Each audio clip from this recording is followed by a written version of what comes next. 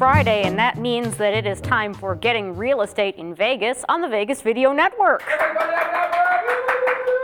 I am your host, Bridget Magnus, and I'd like to thank those of you who are watching on the Vegas Video Network, those who are watching via iTunes, and those of you who are watching on YouTube, not to say nothing of those people who are going to be tuning in this evening between 6 and 10 on KSHP AM 1400. So if you've got any questions, problems, or suggestions, you go ahead and email those on into gettingreal@vegasvideonetwork.com. Or if you prefer to be more verbal, go ahead and call our toll-free listener hotline at 866-966-4599. All right, we're going to talk about real estate with a Vegas twist, and, don't forget, you got to send us those questions if you want them answered. We're going to get started today with the Friday figures. All right, we've got pretty good figures for you today. Not a lot of change from last week, but there you go.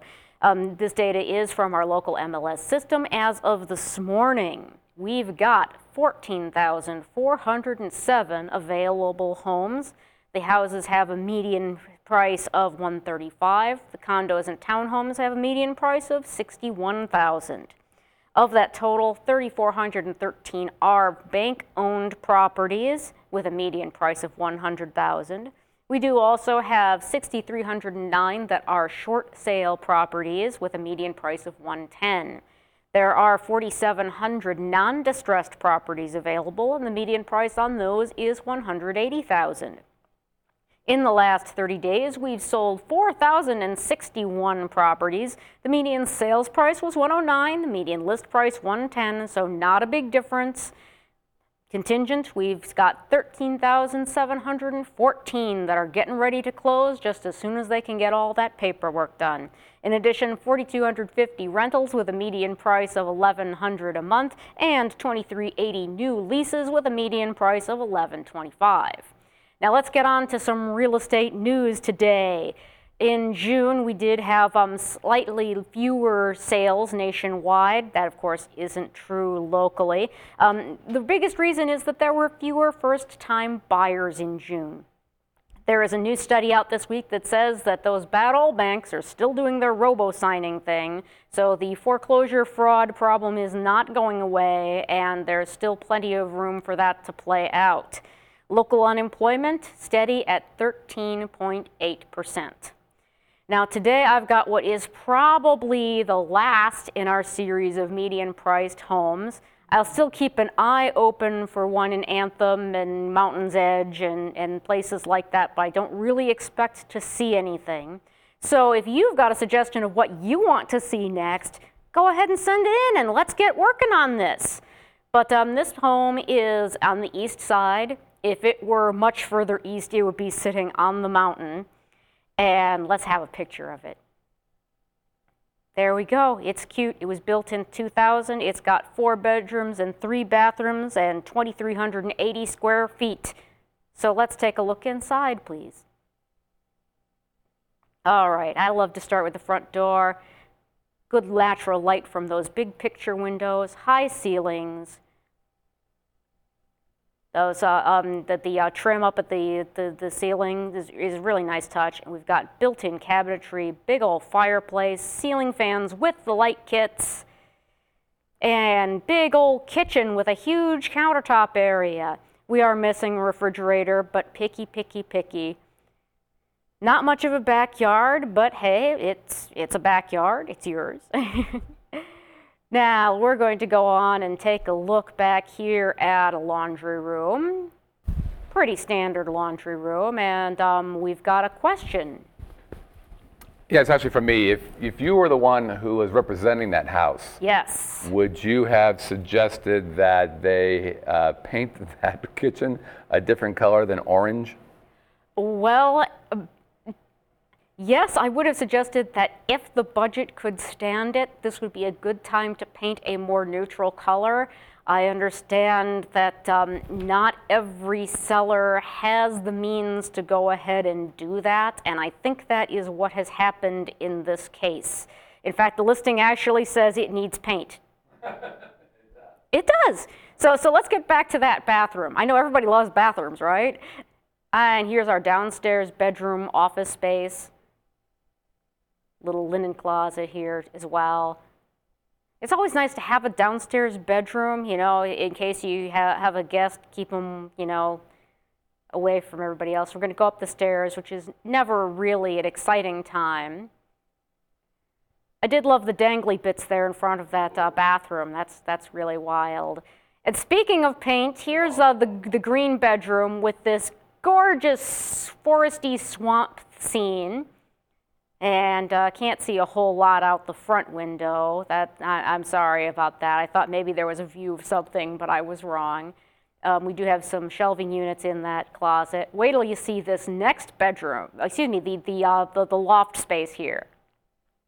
We've got that rich brown, and we've got a lovely sunset. Isn't that gorgeous? And here we've got a clouds bedroom. We do have ceiling fans, I think, in all of the bedrooms, so that is a nice touch. Big old closet for a secondary bedroom. And now we are going to head off towards this gorgeous bathroom here, which likewise has an interesting assortment of paint. It's not to everybody's taste, but there you have it. And now off to the back bedrooms with the flowers. Isn't that cute? Yeah, obviously they had girls. I don't know what to tell you. I think they might have been slightly blind as well as they were painting this yes, out. there it is. There's Sunrise Mountain. There it is. Yes, you actually have a mountain view in this home. And like you say, that's not far off. That's just a couple miles from this location. So let's go on. I believe we have one more bedroom to take a look at. Did I take a look in this closet? Yes, we've got a linen closet up at the top of the stairs, and goodness knows I can't resist a closet. I gotta open them all. Even Mom and Dad liked bright colors. I tell you what. We've got a big old walk-in closet. We've got lots of natural light, and this big bathroom with the big soaking tub and the window to look out while you're taking your bath, big shower, and of course your toilet area. And I tried to do something really clever here at the end, and then I realized that I only have 2 hands, not 3. I thought I would lay it out on the mountain here, and then I realized I can't actually push the button on my camera and do that at the same time. So there you go. I tried to be all arty, and I'm sorry. I'm not Fellini here. So then that does kind of conclude our tour. Remember, send in your suggestions for what you want to see next so that we can talk about putting that together. In a few minutes, we're going to be back with real advice, but stay tuned for this little station break. No pressure. Hi, I'm Dennis Silvers from, can't think of the name of my damn show, Golf and Other 4-Letter Words, and you're watching the Vegas Video Network, I think.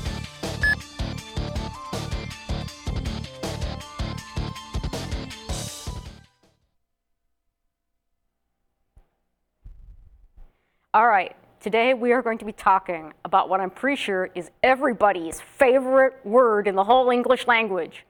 That word is free.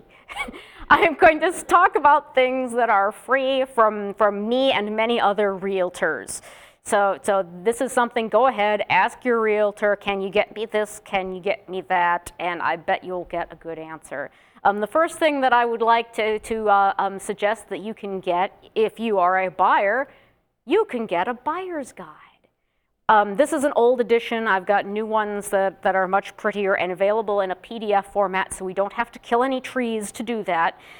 Inside, you'll find information on the home buying process, information on working with realtors and mortgage professionals, checklists, timelines, information on closing costs, home inspections, home warranties, and a whole lot more.